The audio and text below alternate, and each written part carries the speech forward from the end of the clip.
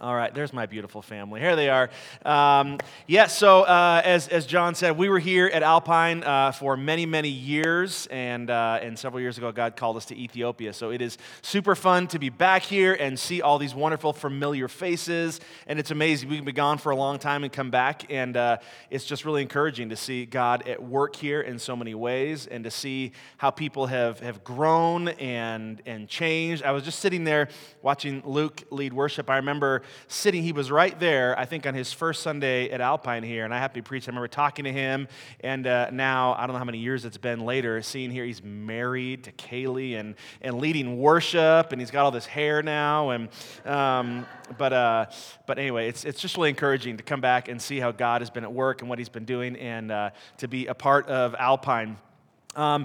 Just real quick, just in terms of introduction, as John said, we are missionaries in Ethiopia. If you have no idea where that is, here's a little map for you in the world. It's in East Africa, near the Horn of Africa. Ethiopia is a really unique country in many ways. It's the second largest country in Africa by population. Almost 120 million people live there. And it's in sort of a unique place in Africa. It's sort of nestled between the Middle East and Africa. So they don't really identify as Africans, even though they're in Africa, but they also kind of identify with the Middle East. They're surrounded by primarily the Arab world, by Yemen, Somalia, Sudan, and so forth. So it's a really unique culture in so many ways, really unique identity, unique religiously. About half the country is Muslim, and the other half would identify as some form of Christian, although for the vast majority of those Christians, it's primarily a cultural thing. They have really no idea what it means, or it's just sort of a generational thing in their family. And so it's a place that has a tremendous spiritual need. There are almost 30 what are considered unreached people groups. That's more than 50 million people that live in communities with no gospel witness, meaning they have no access to hear the gospel. And so that's why myself and many other missionaries are there trying to bring the good news of Jesus. Ethiopia, as you might know, is also a very poor place, very economically challenged. Historically has been through a lot of really difficult times, which leads to a lot of need, but also a lot of, again, opportunity to share God's love in a practical way. So I just want to say thank you to all of you who have been a part of supporting this ministry. There's so many awesome things going on there, and we really feel privileged to be Alpine missionaries serving there. We couldn't be there without you. And we really genuinely appreciate Alpine as a church and so many of you as individuals who support us and pray for us and encourage us. And truly, we are incredibly blessed to be able to serve there in Ethiopia and be the hands and feet of Jesus, working with Alpine Church there on the ground. And it's a privilege. I'd love for you to continue to pray for us. As I mentioned, Ethiopia is going through a lot right now. There's a civil war going on in Ethiopia. There's a lot of political unrest, some very significant ethnic tension, tribalism that's causing all sorts of violence. I'll talk about that a little bit later, but Ethiopia needs a lot of prayer, and so we'd really encourage you to pray for Ethiopia, and we'd love for you to pray for our family. And we'll be around after the service out in the lobby. If you wanted to say hi, we'd love to meet you. We have a little prayer card we can give you with our little picture on it, and just to remind you to pray for us and for Ethiopia. But again, thank you so much. It is really a privilege to be able to be here today, and again, to share God's word. It's like, feels great to be back in this pulpit that I preached from for so many years. It feels fun being back home here. So I'm excited to continue on and really wrap up this series we've been going through in the book of Galatians. I hope you've enjoyed this. I love a series where we just get to go through a book of the Bible chapter by chapter, and hopefully you've been reading along like we challenge you to do. There is so much in each one of these chapters. There's no way we could cover everything in every chapter, but we are trying to hit sort of the big themes and the big highlights each week in each chapter. And today we're going to be wrapping that up and seeing where all of this is going, really, which is the idea that God wants this gospel message not to just be something that's up here in our heads, not just some interesting information, but what God wants is for His truth to transform our lives. I was thinking about this and reflecting back many, many years ago when I was a young pastor back in the Chicago area. Before I was married, I was getting ready to do a wedding on a Saturday. And I remember it was Friday, and I'm like, okay, I got to find my suit.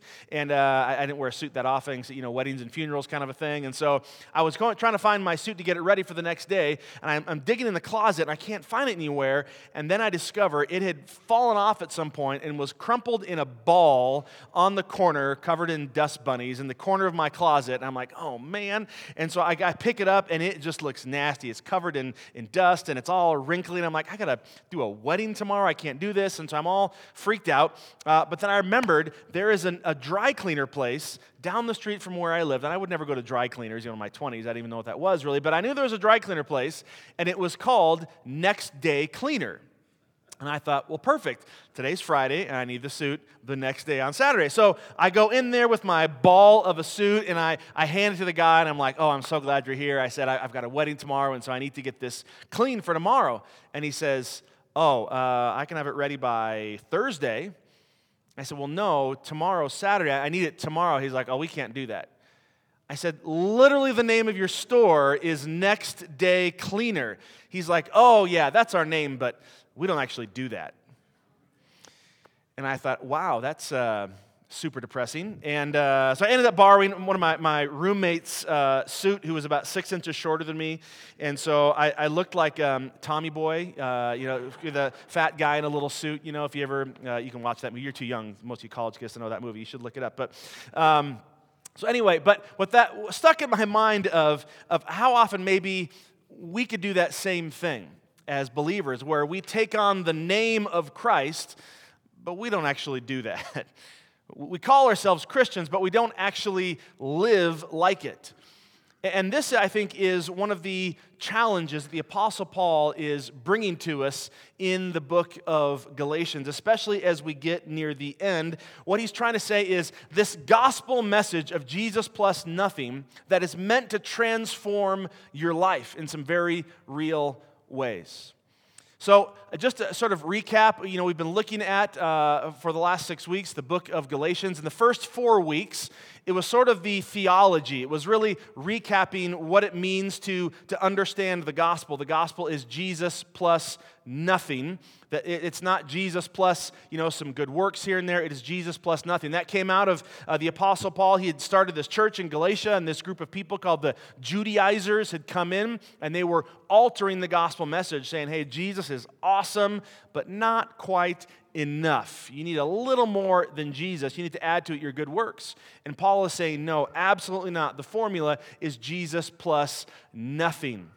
So that's what he spent the first 4 weeks talking about. And then these last 2 weeks, the last 2 chapters, he moves from talking about the theology to the implications of it. What does this mean for our life? Now that you understand this gospel formula of Jesus plus nothing, what does that mean for your life? And so that's what we started by talking about last week. We looked at, talked about the fruit of the Spirit versus the works of the flesh and how those compare and contrast. And this week we are talking about this idea of new creation. That when God comes into our life, when we put our faith in Him, we become brand new people. And this new creation, it affects everything. Now again, because it does affect everything, there are endless things that the Apostle Paul could have written about and talked about, but he chose a few very specific things to address in this book. And again, this is under the inspiration of the Holy Spirit. These were issues that felt really important to him, and so this is the practical things that he wrote about, and that's what we're going to be looking at this morning. Just 3 things, 3 specific areas where the gospel transforms our life. And, I'm having a hard time. I'm like a rookie up here, going back here. It's like I've never done this before. There we go. Back to the book of Galatians. Remember that book? There we go. I swear I didn't do that. There we go. Are we both trying to control it? Is that the problem? There we go. All right. Sorry about that. So here's the first thing. Again, we're talking about how the gospel transforms our lives. Here's the first area that God gives us that He transforms us, and that is relationally. God wants to transform how we relate specifically to other believers. And here's the point we're going to look at, that true believers gently and humbly help people when they fall into sin. You see, we shouldn't be surprised that when the Bible starts talking about how the gospel transforms our lives, it talks about relationships, because relationships are just relationships. If you're married, with your spouse, with your family, with your neighbors, with your coworkers, with your friends, with all these people, we are constantly in relationship with other people. And if you remember last week when we talked about how the flesh works in our life, and then versus how the Spirit works in our life, and the Apostle Paul lists what he calls the fruit of the Spirit. If you remember, the majority of those things were relational in nature. They show up in the context of how we treat other people.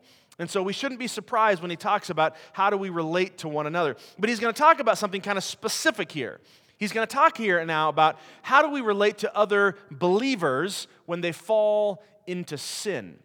And so look what it says now in Galatians chapter 6, starting in verse 1.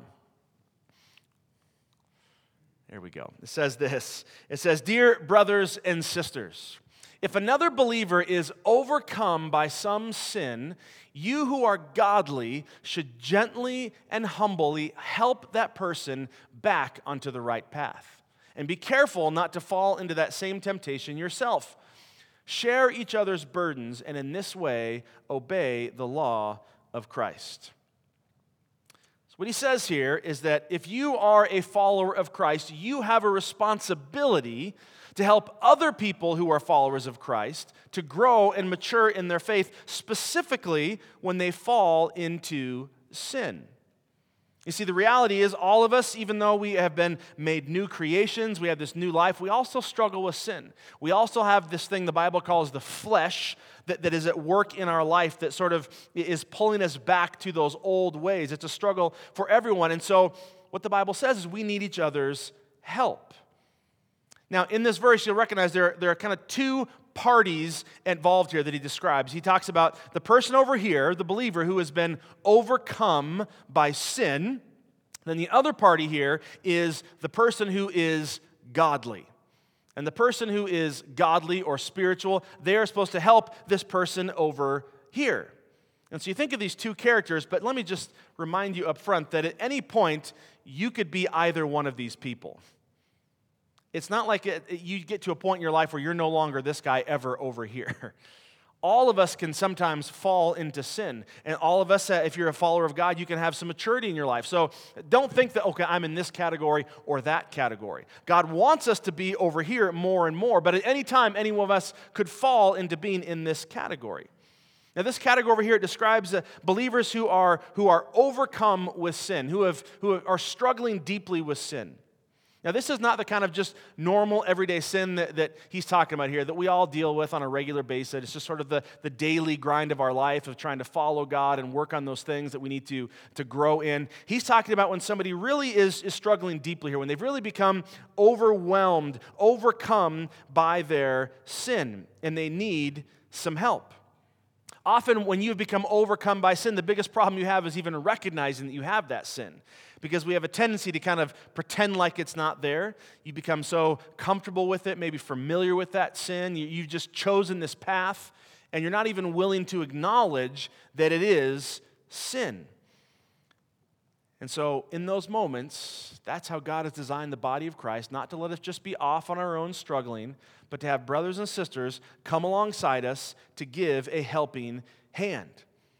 As much as we might not want that because we would rather do it ourselves, we'd rather withdraw, we might not, again, even recognize that we need help. We need those brothers and sisters to come alongside us. And so what God does is he called these people, it says, who are godly, to come and help. Now, what does that mean? That doesn't mean these people over here. In order to help someone, you've got to be perfect. You have to have all your stuff together. You can't have ever sinned yourself. You have to be in a really perfect place. If that was who did it, then nobody would ever be able to help anyone else because none of us are perfect.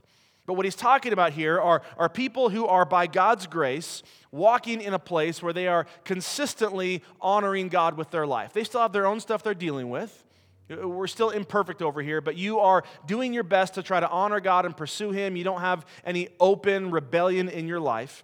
The Bible says if that is you and you have a brother or a sister in Christ over here and you see them being overcome by sin, you have a responsibility to come alongside them and try to help them. Notice what it says there, to help them get on the right path, or literally to restore them. So your role, if you're the person over here and you see this guy over here, it's not just to sort of like sit back and pretend like there's nothing wrong, or sort of enable that and say, oh, it's fine. And your job is also not to condemn them and come alongside and say, I can't believe you rotten sinner. You are so miserable. And try to make them feel bad about them. You're not supposed to either just be sort of pretending like it's not a problem or condemning and judgmental. What are you supposed to do? Well, it tells us right there, you're supposed to come alongside them and gently and humbly restore them. We're supposed to be gentle and kind, not with harsh words and meanness and anger and condemning, and also humbly recognizing, I don't want to be arrogant or judgmental here because, as the expression goes, there but by the grace of God go I. Any one of us could find ourselves, and even warns us there, don't fall into that same trap yourself. So we have to do this gently and humbly, recognizing it could be any one of us. Now, here's the challenge in this. We all say, okay, that seems pretty obvious, but here's the problem. Nobody really likes to be on either end of that equation. Really, let's just be honest here. When you're that guy, when you're struggling and overwhelmed with sin, how many of us like it when someone comes and confronts us? Nobody likes that. Again, I've been in that position, and I don't like someone calling out my stuff. I'd rather just live in my little ignorant bliss, or I'm choosing this, I'm just going to continue to choose it. I want to do that. So nobody likes being called out. And also on this end, nobody really likes being the one to call someone else out, do we? Because on one hand, we feel like, well, I don't want to be mean. I don't want to be that guy that looks like a judgmental jerk or something. And also, I know we all tend to think, and gosh, man, I've got my own stuff. I'm not perfect. Who am I? Surely there's somebody more godly than me, and they'll do it. Surely there's somebody that's closer to them, and they'll take on this role of doing that. So nobody really likes this, and that, I think, is why the Apostle Paul starts this chapter by reminding us of this responsibility. And here's why he does this, because this is real love. If you really love somebody, you want what's best for them, right? And if you see they're living in sin, they've been overwhelmed by sin, we know that's not what's best for them. You know that they are walking down a path that is going to lead to pain and misery and disappointment. So why would you let them continue on in that path? If you really love somebody, you should care about them enough to try to point them toward grace, to try to restore them to that point to be where God wants them to be, where they will thrive. So what we really want for people is to live in what we've called the sweet spot of grace. We've talked about this throughout the whole series, that on one side you have, over here you can have sinfulness, where people just sort of like live and do whatever they want. On the other side over here you have legalism, where people feel like I have to work to try to make God happy with me. And both of those are ditches on the side of the road that will mess you up. But really what God wants for us is to live in this sweet spot of grace, where you recognize humbly that you are imperfect, but that God still loves you. Where you recognize how deeply flawed you are, but yet God has chosen to love me and forgive me, so I want to live to honor Him.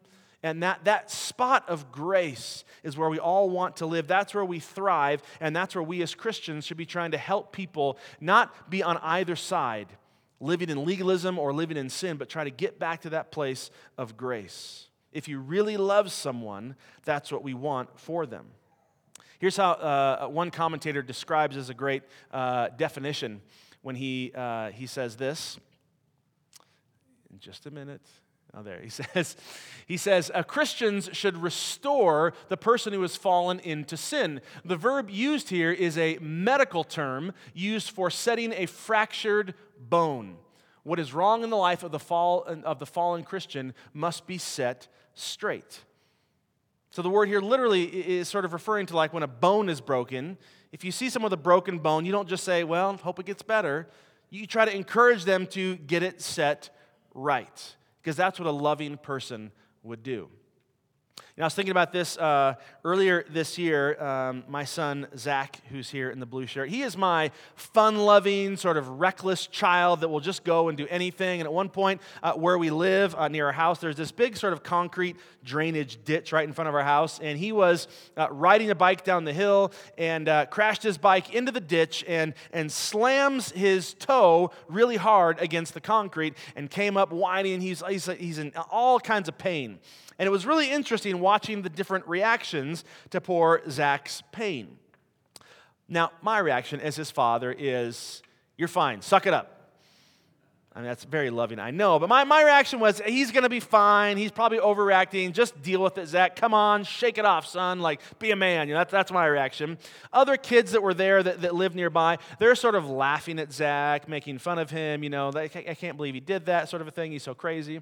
But then there's one godly person among us, my wife. And she comes along. She's like, Zach, what's wrong? She's very concerned. And she said, let's go talk. There's a doctor that lives next door to us. Let's go have the doctor look at it. I'm like, he's fine. He just needs to suck it up and be a man. And she's like, no, let's have the doctor look at it. Well, sure enough, he had broken his toe. And if it had been, I had it my way, the poor kid had sat there and suffered for who knows how long with a broken toe, and those other kids in the compound would have had more fun just making fun of him. But somebody actually loved him enough to say, hey, I think something is wrong here, and I love you so much, I want to get this taken care of. And that, I think, is the kind of attitude we should have when we see believers fall, when we see them stuck in unhealthy, habitual patterns of sin, when they've been overcome by sin. We don't make fun of them, and you don't say, they're fine, they'll deal with it. We lovingly come alongside them. We want to help them get that bone set straight so they can thrive in who God has made them to be. So that's the first thing, as we talk about how the gospel transforms us. It transforms how we love one another, even being willing to confront in the face of sin. Well, here's the next way that the gospel transforms us. The next area is, sorry, I'm really struggling here this morning. I live in Africa. We don't have this kind of fancy stuff there, so go back there to my point. There we go. The transformation is financial. True believers give to the needs of the local church. Now, I know what probably some of you are thinking. Here we go. Here's the preacher up there talking about money again. I know this is kind of a bait and switch thing. Come to church, all talking about Jesus, and all of a sudden they start talking about money, and how typical for the preacher, missionary guy to be up there talking about money. But here's the deal. We're talking about it because the Bible talks about it. In fact, the Apostle Paul talks about money quite a bit, and he takes his cue from Jesus, who talks about money a lot. Here's a little Bible fun fact for you. Did you know that Jesus talked about money more than any other single topic in the New Testament? Jesus talked about money more than he talked about love or prayer or hope or being nice. He talked about money. Now, why? Is it because Jesus needed some cash? Why was that? The reason why is because Jesus understood how closely money is tied to our heart. That's why Jesus said, where your treasure is, there your heart will also be. You see, our heart always follows our money. And Jesus understood that, and so it's why he always talks about it. It is deeply connected. And so it makes sense that as the Apostle Paul wants to talk about how the gospel transforms our lives, he's going to talk about this issue of money. So here's what he says, starting in verse 6. Sorry, I swear I'm not hitting it 6 times. There we go. It says this. It says, those who are taught the word of God should provide for their teachers, sharing all good things with them.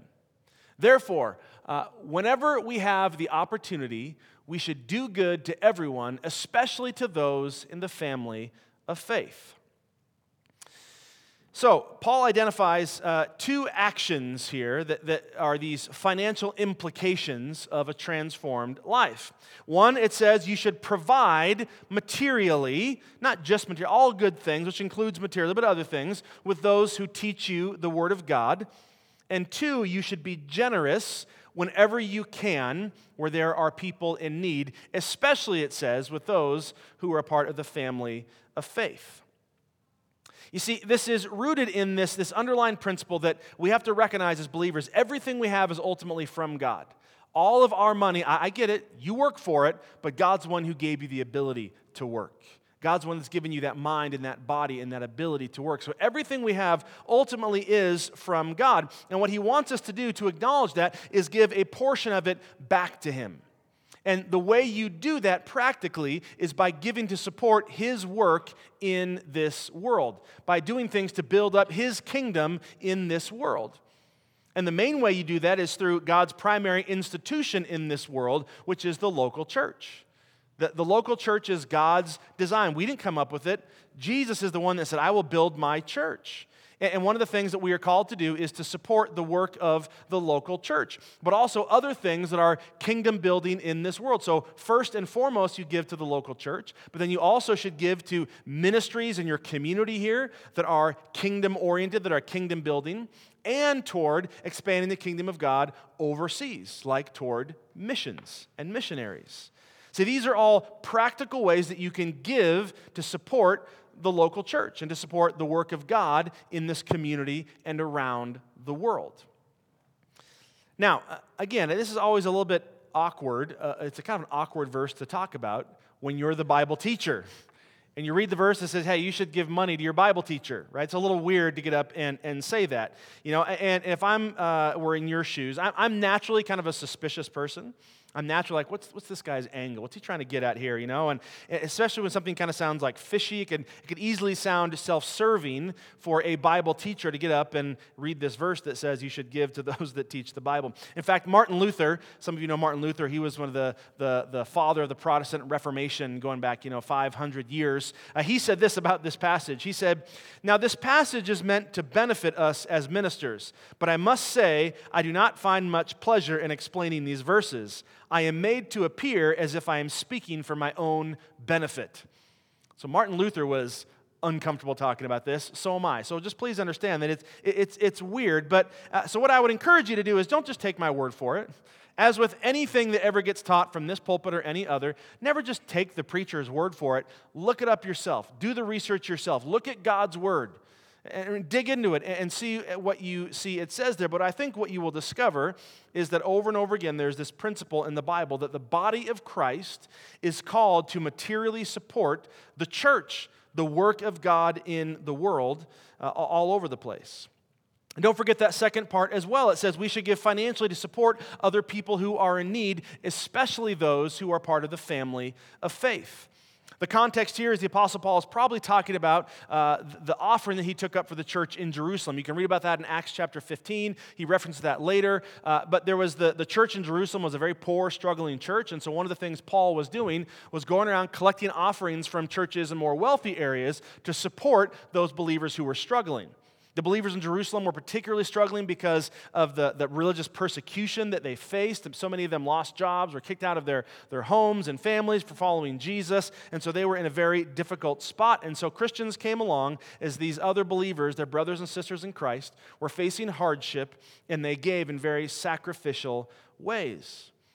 And we're called to do the same thing today.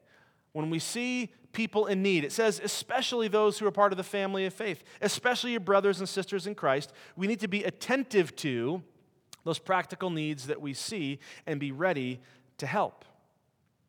Now again, in my own life, long before I was ever a pastor or a missionary, long before I was one of the people being supported by the body of Christ, I was taught this.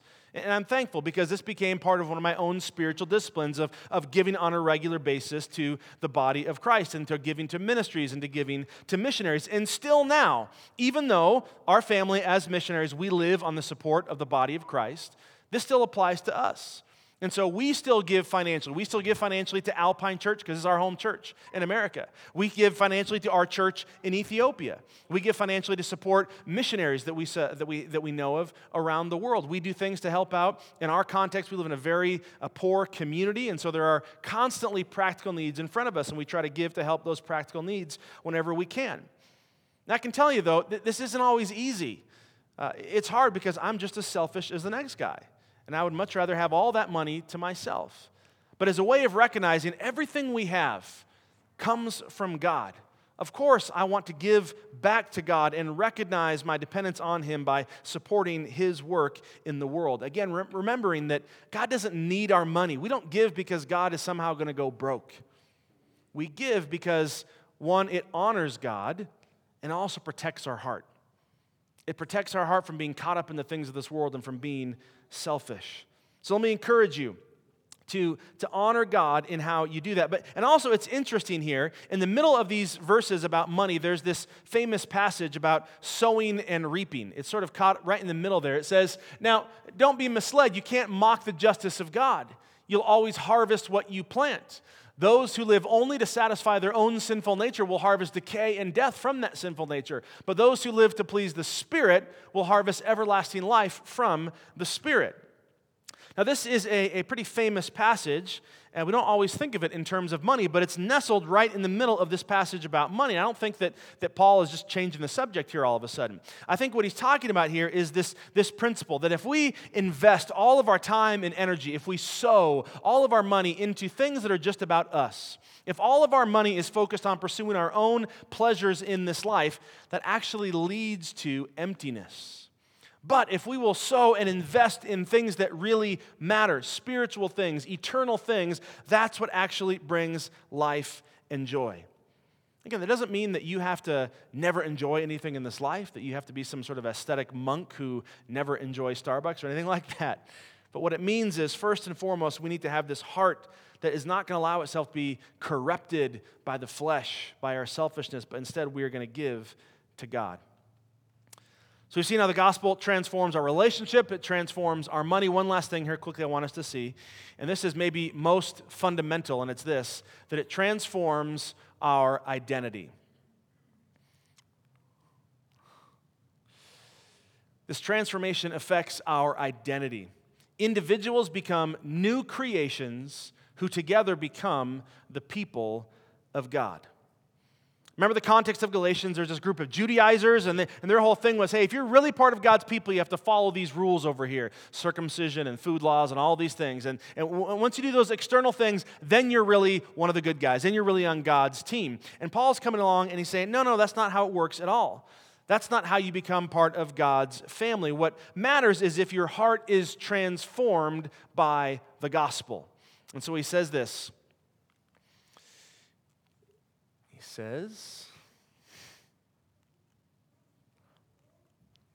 there we go. It says, it doesn't matter whether we have been circumcised or not. It's always weird talking about circumcision in church. I know, but that's what the Bible is about here. What counts, it says, is whether we have been transformed into a new creation. May God's peace and mercy be upon all who live by this principle. They are the new people of God. It says, when you embrace the gospel of salvation, that a gospel of Jesus plus nothing, you put your faith in Him alone, you become a new creation, a new person. And don't miss how powerful that is.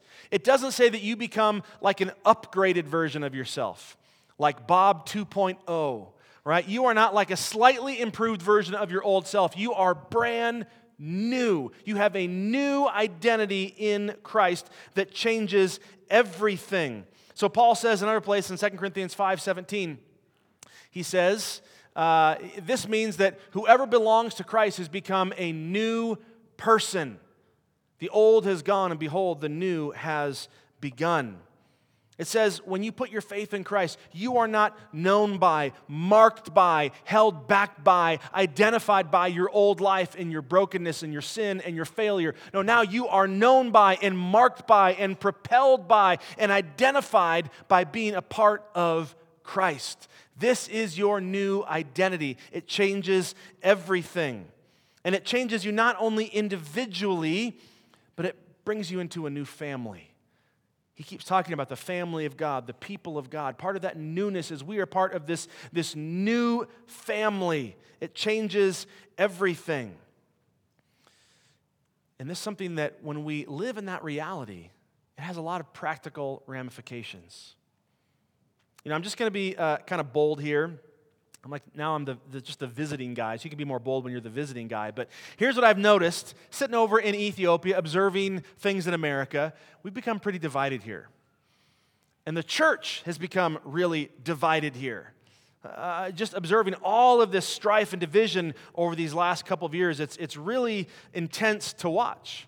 And even as I look out at this room here this morning, we have a pretty diverse group here of ages, I imagine of income levels, of ethnic identity, of political stances, of beliefs about COVID. I'm sure there are vax and no vax people here, mask and no mask people here, and all these other things. And that's a really beautiful thing, actually, that we're all these diverse things that we come together. That's how it's supposed to be. But here is one of the big problems I see in the body of Christ. When all those other things take precedence over our identity in Christ. And this is not how God intended for it to be. What the Bible says is part of your new identity is you are first and foremost a child of God, a Christian, a follower of Jesus, and that should define everything else. And that should be the lens through which you view all of these other issues. And so you should be a Christian first and an American second, or a Republican or a Democrat second, or a vax or no vax second, or a Prius or an F-250 second, whatever it is. All those other things that divide us, those come after our identity in Christ. And when we don't live like that, it leads to this division and it leads to heartache and brokenness and destruction. And let me tell you, it only gets worse. I can say that, give firsthand testimony. I live in a place where it is incredibly ethnically divided, where there is this amazing ethnic tension in Ethiopia. Ethiopia has about 82 different ethnic groups that live within its borders, and they do not like each other. There is incredible, deep-seated, centuries-old tension between them, and sadly, it's no different in the body of Christ. Churches become primarily, this church will be identified, well, that's all people from that tribe go to that church, and this church is people from that tribe, and they don't even like each other. They don't even talk to each other. And it brings... I think it breaks the heart of God when he sees his church divided like that. And what it leads to is violence and brokenness. And you might think, well, that's never going to happen here. I'm telling you, that's the road we're on. And I see it every day in Ethiopia where I live. Not that long ago, I was speaking at a church, and we went to this church, and I was helping to do sort of a reconciliation there, because in this community, one group of Christians had attacked and over political things and were burning down houses of other believers in the same town who were from a different tribe. So literally, guys from this church were attacking guys from that church because of their tribal ethnic identity. And so we were brought in to try to help navigate through this, and I remember in this church, and there were people from both of these ethnic groups in this meeting I was in, and I just grabbed one of the guys, I pulled him up on the stage. I'd never met this man before, and we didn't even speak the same language. He's from a different tribe. I didn't know his language, and through an interpreter, I said, hey, how you doing? What's your name? And I got to know him, and I said, I asked him, I said, are you a Christian? Are you a follower of Jesus? He said, yes. I said, let me tell you something. And I kind of told this story. I said, imagine if we're here in the middle of rural Ethiopia and an American guy walks in the back door. I'm like, oh my gosh, you never see Americans in Ethiopia. And imagine I see this guy come in the back door, and I'm like, hey, how you doing? And all of a sudden we can talk and we share the same language. And I find out he's from Utah, my home state. And I think, oh my gosh, you're from Utah. And oh my, can you believe it? And don't you miss fry sauce and all this stuff? And so we're talking about America. And I find out, oh my gosh, he's a Seahawks fan because he's really godly. So he's a Seahawks fan, right? And so, we start talking. We have all these things in common. We like the same music. We're from the same place. We speak the same language. We like the same food, all that stuff. But then I find out that guy that I just met, he's not a believer. Now here's what I said. And I say, now, to this guy who I brought up on stage, I said, I've never met you before. We're from completely different cultures and languages. We don't eat the same things. We don't like the same things. What I said is, I have way more in common with you than I do with that guy, because we're brothers in Christ. And that is more important than everything else. Now, let me just encourage you, as the body of Christ, I hope that we live like that is true, because when we do, it is a powerful witness to the reality of the gospel. And when we don't, when we live divided, when we don't live out this new identity, it's a deterrent from the reality of the gospel. So don't let all those other things divide you. Let's be focused on Jesus and the grace that he brings. Because only when we are transformed is that to experience new life. So let me just end by saying this. All that we've talked about today, all of this starts, all of this newness, this new creation, this new way of relating with transformation in every area of our life, this starts by trusting in Jesus. This newness doesn't come by being a good person, by joining a church, or just showing up here every Sunday. It comes when you put your faith in Jesus Christ. And so if you are here and you've never done that, let me encourage you.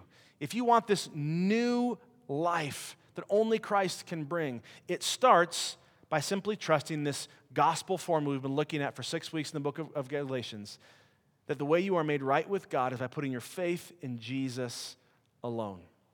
If you have questions about that, if you're not sure if you've done that or what that means, we would love to talk to you after the service. Any of the leaders here at the church would love to talk with you and help you experience that today. Would you pray with me? God in heaven, we thank you. Thank you for this series. Thank you for your word in the book of Galatians that has taught us for these last 6 weeks. And God, we thank you that your gospel is clear, that grace is this beautiful gift that changes our lives. And I pray that our lives would reflect the reality of that gift in very practical ways. God, I pray for anyone here today that doesn't yet know you as their Savior, that hasn't put their faith and trust in you. God, would you draw them to yourself even now? And God, I pray that our lives would reflect your beauty, your love, your unity, that our lives would reflect those things because we are yours. So we thank you, Jesus, and we love you. We ask all this in your name. Amen.